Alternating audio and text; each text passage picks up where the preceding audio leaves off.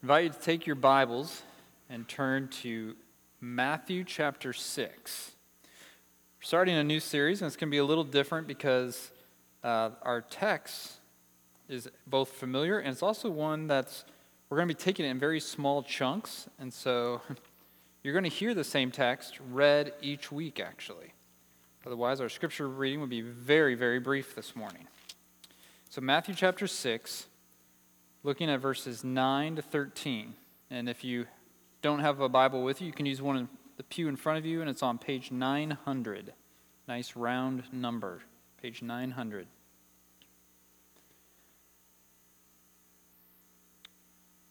So I invite you to hear these words, and even though you probably have heard them before, just hear them afresh. Start to get the wheels of your mind and your heart turning as you hear the word of the Lord. It says, "Pray then like this: Our Father in heaven, hallowed be your name. Your kingdom come. Your will be done, on earth as it is in heaven. Give us this day our daily bread. And forgive us our debts, as we also have forgiven our debtors. And lead us not into temptation, but deliver us from evil." This is the word of the Lord. Well, this morning, as I said, we're starting a series on the Lord's Prayer.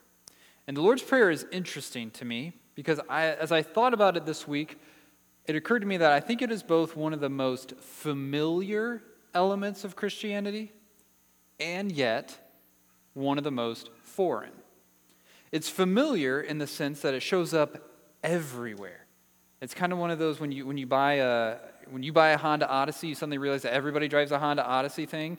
Like, when I started thinking about the Lord's Prayer, I just started seeing it everywhere. It shows up in movies and songs. It's quoted in books. It's said at funerals. It's been prayed by all branches of the Christian church on every continent. And it's even showed up at key historical moments. Like one I came across recently was on Flight 93 before Todd Beamer and his crew tried to take the plane back. The last thing he said before the famous "Let's roll" was the Lord's Prayer. It's shot through our world and our culture so that even people who know nothing about Christianity, they know the Lord's Prayer. Many of us could probably recite it in our sleep. And yet, even though it's so familiar, it's also pretty foreign to us. Because we know the words, but we often probably don't think much about what they mean or what it is we're actually saying. At times, the prayer can feel mechanical and empty, pretty, but powerless. And actually, the words of the prayer reminded me of a desk that my father-in-law recently found at an auction. My father-in-law loves to go to these estate sales and auctions, look for old furniture. And so he's always looking for nice ones, and he found this one that he was interested in. This old desk it looked nice, but, it's nothing special.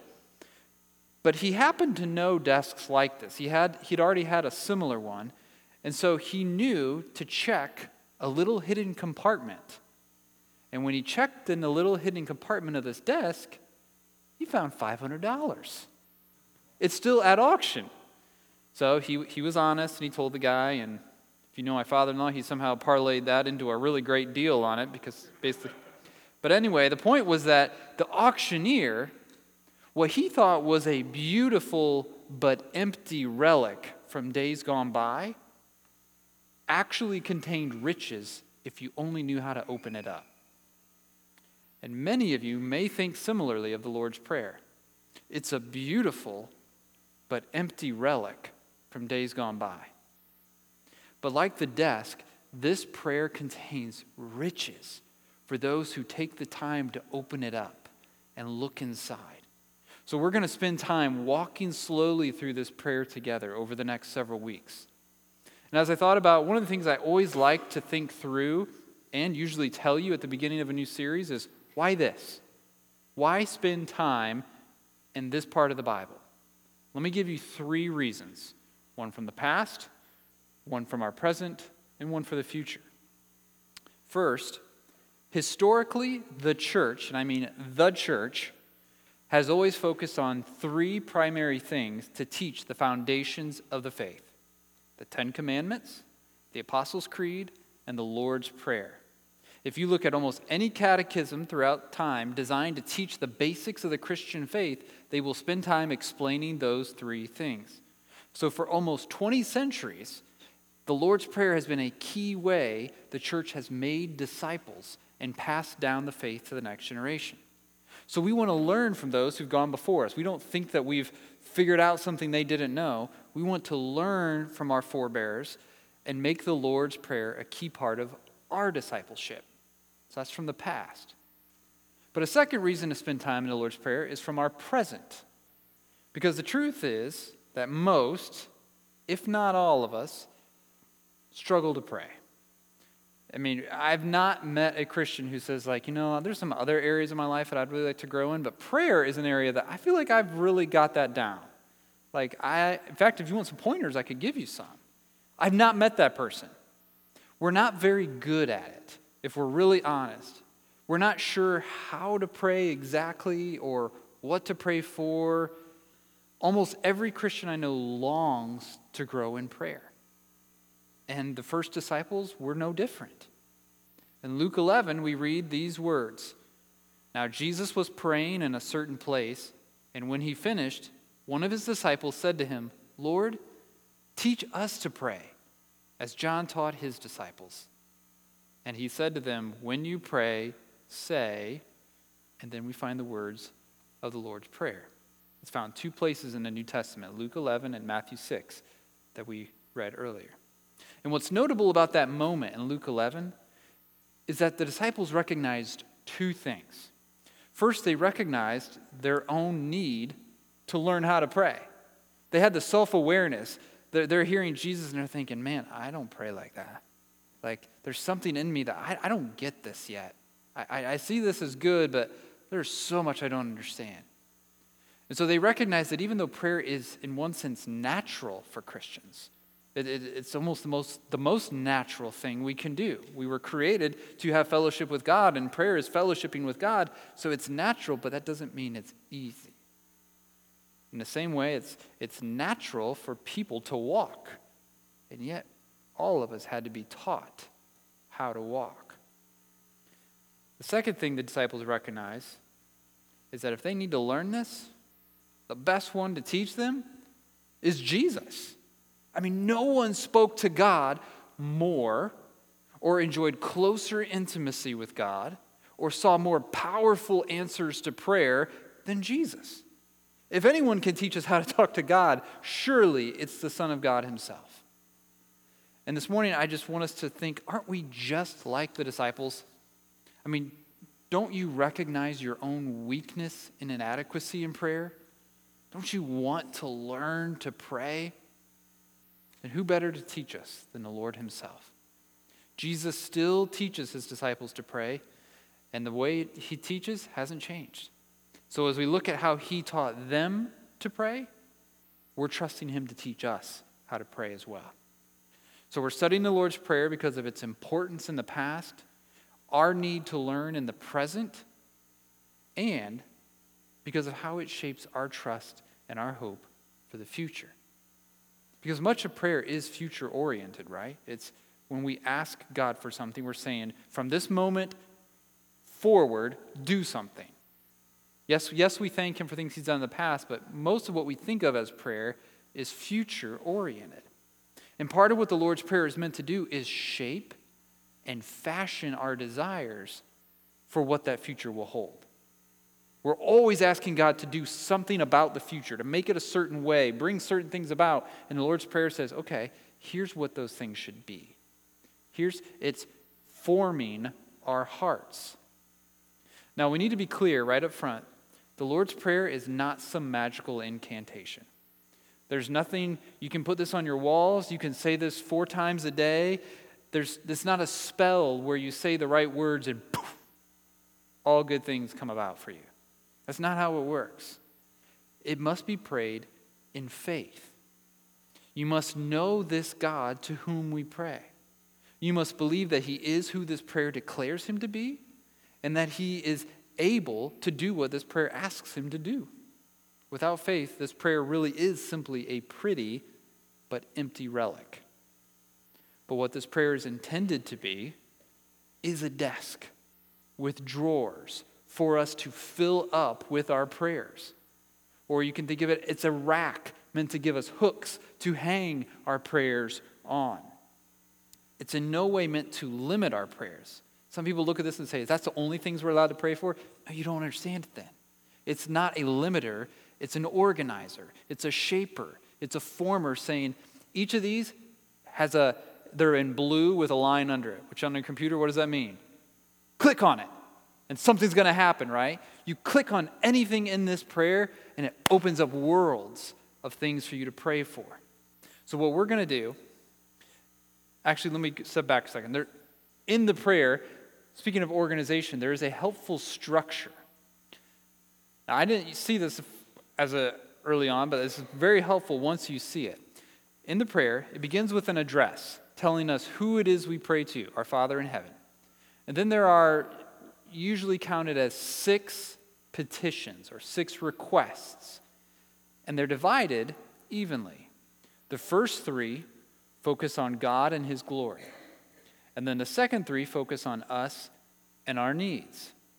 And there's a very intentional ordering to that, because as we're going to see throughout the prayer, it's meant, like I said, to shape and fashion our hearts. And so it's reminding us, hey, he's first, not you.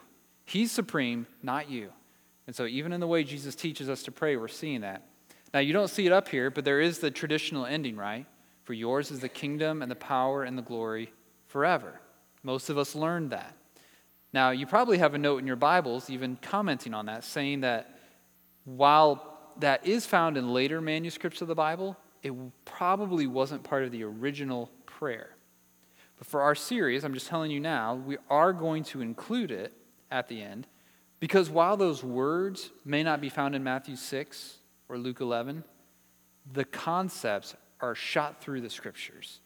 And so what I want to do is I want to help you think about those so that when we're praying the Lord's Prayer together, I want to fill up that desk drawer. When you say, for yours is the kingdom and the power and the glory forever, I want to fill up that desk drawer with as much meaning and significance as we can so that when you say that, your heart is bursting with biblical truth about those ideas.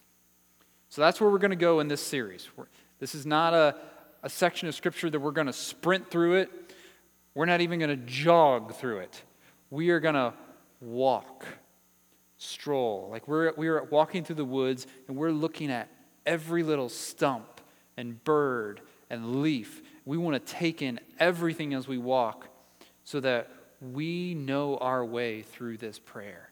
And every word sparks an explosion of connections on how to pray and how to worship. That's where we're going. Are you ready? I'm going even if you're not, but I hope you're ready. So this morning we're going to kick things off by looking at who it is we pray to. Before we get into all this stuff that we're asking God, who are we talking to? That's pretty significant, is it not? And it's massively important because how we think about the God we pray to shapes the way we pray. It just does, whether you have consciously thought that or not. The way you view God shapes the way you pray to God. And J.I. Packer said it this way. He said, the vitality, the life of prayer lies largely in the vision of God that prompts it. Drab thoughts of God make prayer dull. Just pause there for a second. Perhaps that's part of our struggle. Maybe part of why prayer is dull is because we have drab thoughts of God. He goes on to say, the mark of great prayers is that they express a great awareness of a great God. So who is it that we pray to? Our Father who art in heaven. That's all we're going to talk about this morning. Our Father who art in heaven. And in that little phrase, there's 2 glorious realities. We see that God is both good to us as our Father, and he is great as the one who reigns in the heavens. He is kind and he is king. God cares to answer our prayers, and God can answer our prayers. And when we know that and believe that, we pray differently. And that's our hope. So let's look at each of those concepts a little closer this morning. First, the God we pray to is our Father. I found it fascinating that one theologian researched how the Jews, he was thinking about this prayer, and he did some research. He wanted to see, okay, how did the Jews in the Old Testament, and even up through the New Testament time and beyond, how did they pray? Could I find examples where they called God Father? And interestingly, this theologian could find no evidence of Jews addressing God as Father until about 900 years after Jesus lived. You just didn't do that. You would never presume to have that kind of intimacy or relationship with God as a Jew. But what else he found was that it was interesting that whenever Jesus prays in the New Testament, in every prayer but one, he addresses God as Father. So the Jews never did it. No, we have no evidence to support that. And yet when we have the New Testament, almost every time Jesus prays, he addresses God as Father. And then when he teaches his disciples to pray and says, here's what you call him. You call him our Father. This was radical. Like we just say it like most of us don't even think about it. It's just our Father. Like the first time, if you would have been in a group and heard somebody say that, you would have been like, what did he just say? Like you wouldn't have been able to focus on the rest of the prayer because you're like, this is scandalous. This guy dares to call Jesus Father? Or dares to call God Father? Jesus is transforming prayer as he's teaching us here. What he's telling us is that the one we come to is not just some nameless, faceless customer service hotline. Right? When you call, this is sometimes how I think we tend to fall into the rut of thinking about prayer. We think of it as a customer service hotline. So where we call, we're not even sure we're going to get through. Maybe they'll pick up, maybe they won't. And then even if we do get through, the people on the line, they don't know us. They don't understand our situation. It's so impossible to explain to them what's wrong or what's going on. And then most of the time, it doesn't exactly seem like they care about what's going on. Then even if they care, they probably won't be able to fix the problem. And at the end of it all, it's simply going to be a lot of time we spent on the phone with nothing to show for it. And sadly, I think that hits a little too close to home for how we can start to think about prayer. But Jesus is assuring us right out of the gate, that is not what we come to. When we pray, we come to our Father, one who knows us and loves us, one who's eager to help, one who won't pass us along to another representative, but who will attentively listen and will always give us what is best. It is jaw-dropping, friends, that we get to talk not to some low-level, newly hired representative. We get to talk to the supervisor of the universe. Like, he doesn't just say, okay, well, if your request rises through the ranks and you put up enough fuss, eventually I'll listen to you. He says right out of the gate, what's going on? What do you need? How can I help you? He's our Father. And I want to say, we're going to spend a lot more time talking about why it's so good that we can come to God as our Father. But first we need to talk about who is it that can rightly call God this? And how is that possible? Because not everyone can pray this prayer. Yes, anyone can say those words, but not everyone can say, in reality, our Father. This is a point that often gets confused, both in the church and outside the church. Many people would say that God is the Father of every person, every human being. Now, if by that you simply mean that God is the creator of everyone, yes. They might point you to Acts 17, where Paul quotes from one of the pagan poets saying, we are indeed his offspring. Sure, in that sense, we are all, God is the Father of us all. But every time the Bible talks about God as Father in the sense of a parent-child relationship, of there being a meaningful connection, of him acting fatherly and having a unique love for us, it's very clear that God is not the Father of everyone.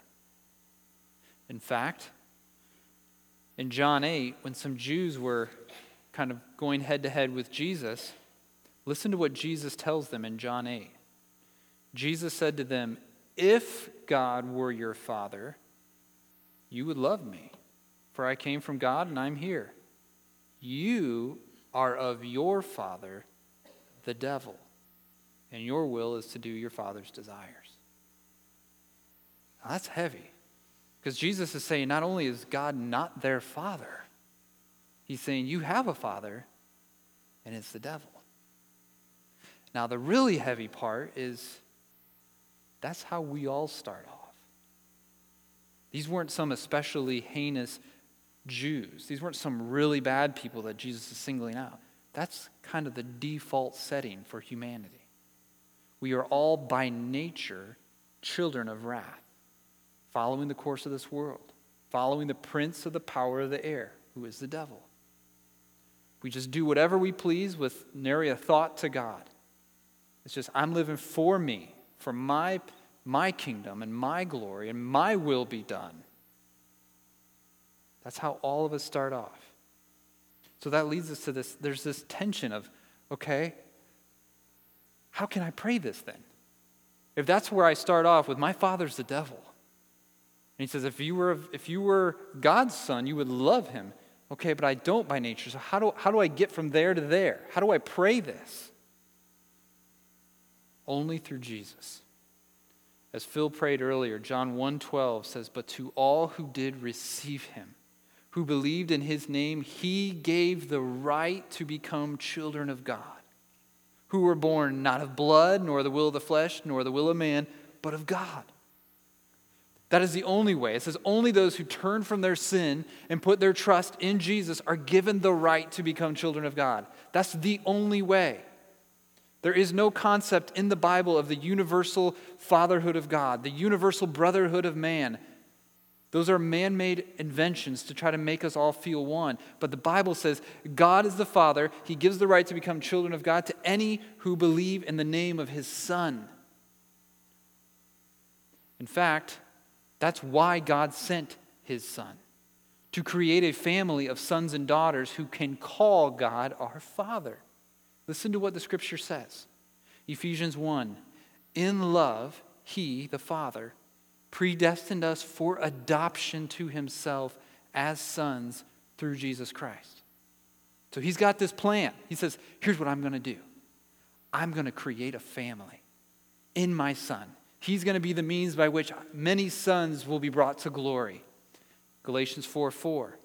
"But when the fullness of time had come, God sent forth his Son, born of woman, born under the law, to redeem those who were under the law." Why? "So that we might receive adoption as sons. And because you are sons, God has sent the Spirit of his Son into our hearts, crying, 'Abba, Father.'" We can pray that because Jesus came and because the Spirit was put into your hearts. That's the only way we can pray our Father, is because we have the Spirit of God in us crying out, "Abba." You can't pray that prayer without that Spirit and without that sacrifice of Jesus on your behalf. Romans 8, "For all who are led by the Spirit of God are sons of God. For you did not receive the spirit of slavery to fall back into fear, but you have received the Spirit of adoption as sons, by whom we cry, 'Abba, Father.'"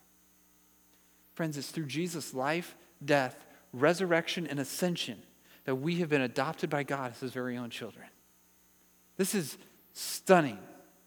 And it's one of those truths that is so familiar that it loses its punch. Like the first time it lands on you, you're like, what? But then over time, you're like, yeah, I know. It's just not, it doesn't make your jaw drop. It doesn't make your eyes get big. But it should every time. We belong to God. He has put his name on us. He's changed our last name. The papers are signed. It's official. He's now our dad. We are in his family forever. This is stunning.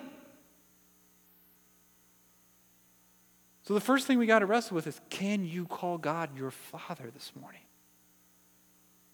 You don't need to learn about prayer. If you can't say our Father, none of the rest of it matters, friends. Because that's who he's listening. He's listening. It's a father listening to his kids, listening to his children. And so, are you his child? If not, you can be. There's no hoops you got to jump through. There's no class you got to take. No aisle you got to walk, card you got to sign, hand you got to raise. You just need to believe in his name. To turn from your sin and trust in the Son of God and saying, only Jesus in my place can make God my Father. But what does that mean? What does it mean that God is our Father? What are some of the implications of that reality? I want you to hear a few. We're just scratching the surface here, but I want your hearts to be encouraged this morning. I'm going to give you, 5. Because God is our Father, number one, we are deeply loved. We are so loved, friends. 1 John 3 says, see what kind of love the Father has given to us that we should be called children of God. And so we are. That's John saying the same thing. He's saying, can you believe it? Look how much God loves us, that he made us his children. Now, as a dad, I love my girls more than I thought possible. And yet, on my best days, my love for them is this little spark compared to the blazing sun of God's love for us. We know, I think we struggle to connect. We know that Jesus is God's beloved Son, in whom he is well pleased. We're like, yeah, that computes. We have a little more trouble with ourselves, but friends, don't you see that when we are united to Jesus by faith, we are in him, so that God says of us, you are my beloved child with whom I am well pleased. Jesus prayed in John 17 that the same love the Father has for the Son would be in us. We are loved with the same love that the Father loves Jesus. Wrap your minds around that. The love of a father for his child. Second, because God is our Father, we are assured of his readiness to hear us when we pray. Dads are always ready to hear their kids. When we pray, we are always welcome. God is always ready to listen. We're never interrupting him. He'll never say, I'm in the middle of something. Can you come back in a little bit? He'll never ignore us. He's never looking at his phone, half listening to us. He waits to be gracious to us. He's proverbially sitting by the phone, so to speak, and as soon as it makes the first ding of yeah, what do you need? He can't pick it up fast enough. God is so ready to hear you. In Isaiah 65, he says, before they call, I will answer. While they are yet speaking, I will hear. He's like, you guys don't get it. I can't wait to hear from you. Whatever's on your heart, whatever's on your mind, he's like, because he's our Father, God will always hear us. Third, because God is our Father, God's heart is filled with compassion toward us. Psalm 103 said in our call to worship, as a father shows compassion to his children, so the Lord shows compassion to those who fear him. God's heart toward us, friends, is overflowing with mercy and compassion.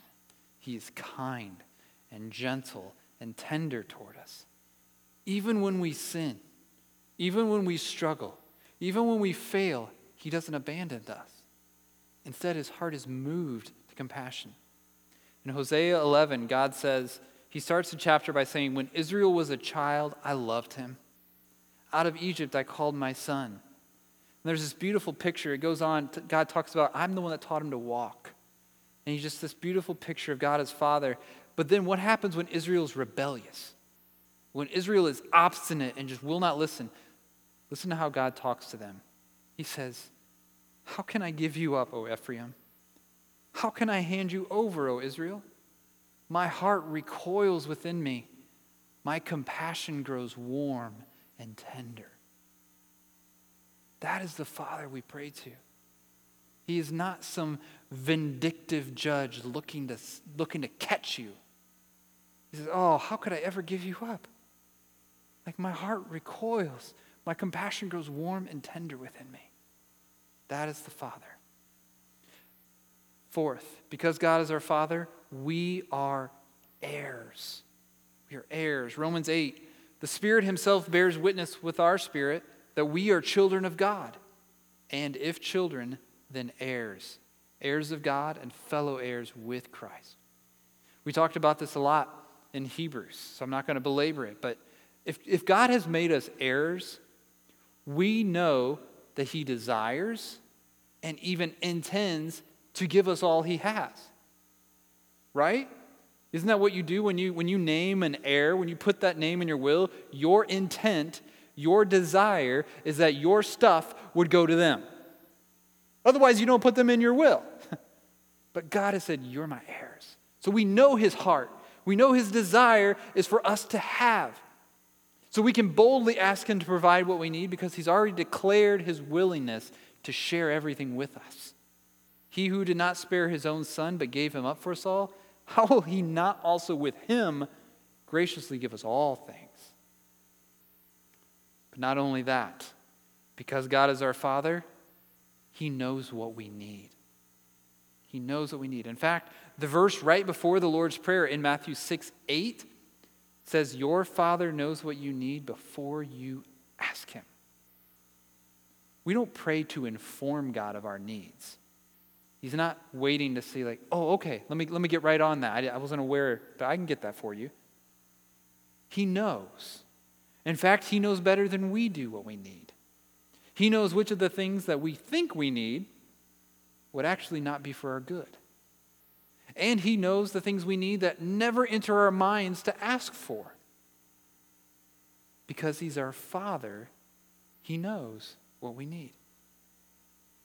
And last, even better, because God is our Father, he loves to give what we need. Matthew 7. If you then who are evil know how to give good gifts to your children, how much more will your Father who is in heaven give good things to those who ask him? Friends, God is not some stingy Scrooge, hoarding his goodness, reluctant to share. And when you pray, he begrudgingly says, all right, there's a little bit for you. That's not him. He's a generous father who delights in lavishing good gifts on his kids with a smile on his face. This is the God we come to. So isn't it good? Isn't it glorious that we come to God as our Father? Now, I need to mention that for some of us, the thought that God is our Father might be a troubling concept because of what your earthly father has been like. Maybe your father was distant. Maybe your father never told you that he loved you. Maybe he was absent or mean. Maybe he abandoned you. Maybe he even abused you. Friends, the good news is that no matter what your earthly father was like, in Christ, you can have a father who is good and kind and loving and strong. A father who is free from all limitations and inadequacies and flaws. As Matthew 5:48 says, your heavenly Father is perfect. So if your earthly father is great, awesome. Be excited because at his best, your earthly father is merely a faint reflection of how good your heavenly Father is. But if your earthly father wasn't so great, take heart. Because in Jesus you have a heavenly Father who will never let you go and never let you down. He is the Father we all long for. Okay, now I've spent most of our time talking about that word Father. But we need to make sure that we don't overlook the word that comes before it. When we pray, we don't come to God simply as my Father, but as our Father. Though we often think of these words in the prayer in relation to ourselves, the prayer is not actually a personal prayer. It's a prayer of the people and for the people. Look at the words. You won't find any me's or I's. Instead, we pray to our Father. We ask God to give us this day our daily bread and forgive us and lead us not into temptation, but deliver us from evil. And keep in mind, this is how Jesus is teaching us to pray. He says, you want to know how to pray? It's collective. Now, I'm not saying you can't pray personal prayers, but Jesus is shaping us a certain way. From the very first word of the prayer, he's reminding us that we belong to a new family, that we are brothers and sisters who share one Father, our Father. And when we pray, we are to look beyond our own private needs and pray for the needs of our fellow family members, for their provision, for their pardon, and for their protection. We are to pray with our family, so that when we say, our Father, it's our prayer. Not just so that I'm always by myself speaking about a group, but that we as a group are saying, our Father. And we're going to keep coming back to this idea throughout the series because it's a big part of how Jesus is reorienting our prayers by reminding us that we pray with one another and for one another as the family of God. Finally, then, we come to the last part of the prayer's address. Our Father in heaven, or our Father who art in heaven. This phrase helps bring balance, so to speak, to the prayer. And it rounds out our view of the God we're praying to. It keeps our prayers from becoming too familiar, too casual. I've been in groups where people pray just a little bit too relaxed.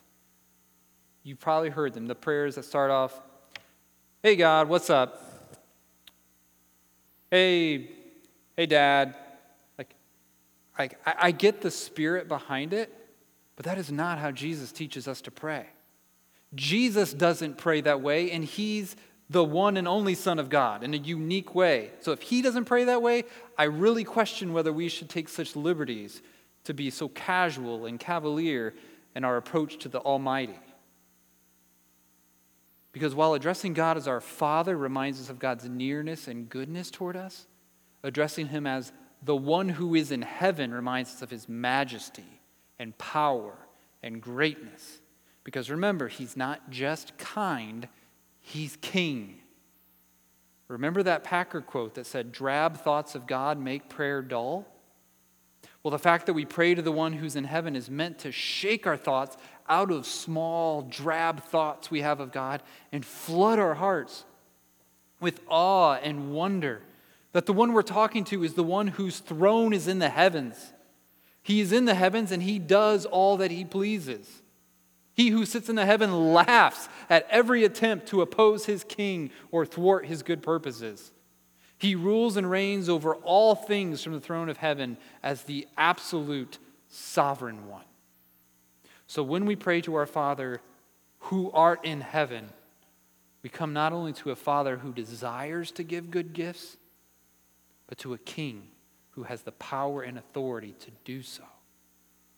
As you've heard me quote many times from John Newton, thou art coming to a king, large petitions with thee bring, for his grace and power are such that none can ever ask too much. Friends, our God is unlimited in what he can do for you. Do you know that? God can't just do a lot for you. God can do anything for you. Do you have massively big problems? Take them to a massively big God. Do you have needs that feel impossible to meet? Take them to a God for whom nothing is impossible. Do you have longings and desires that the longer you live and the longer they go unsatisfied, you realize that there's nothing in this world that can satisfy them? Take them to the God who sits not in this world, but in the heavens. He doesn't just have the readiness to answer you, friends. He has the resources to answer you. And nothing is impossible with our Father who art in heaven.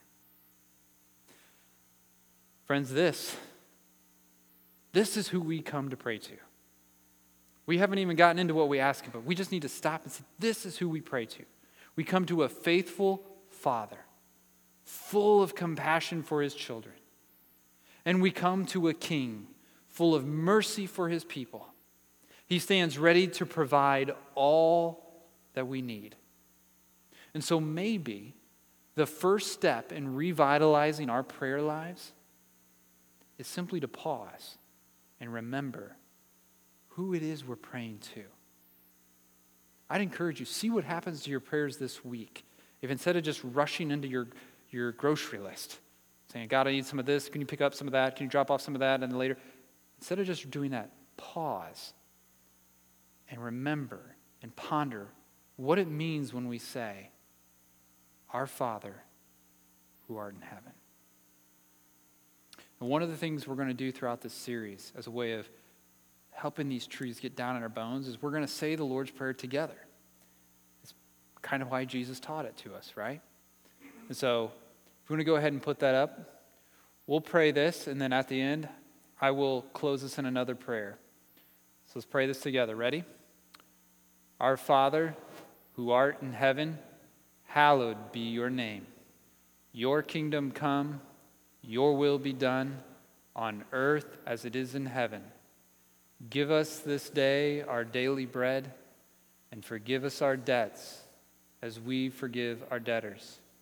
And lead us not into temptation, but deliver us from evil. For yours is the kingdom and the power and the glory forever. Amen. Father, that is our prayer. We want to grow in knowing what this prayer means and letting it shape the way we talk to you.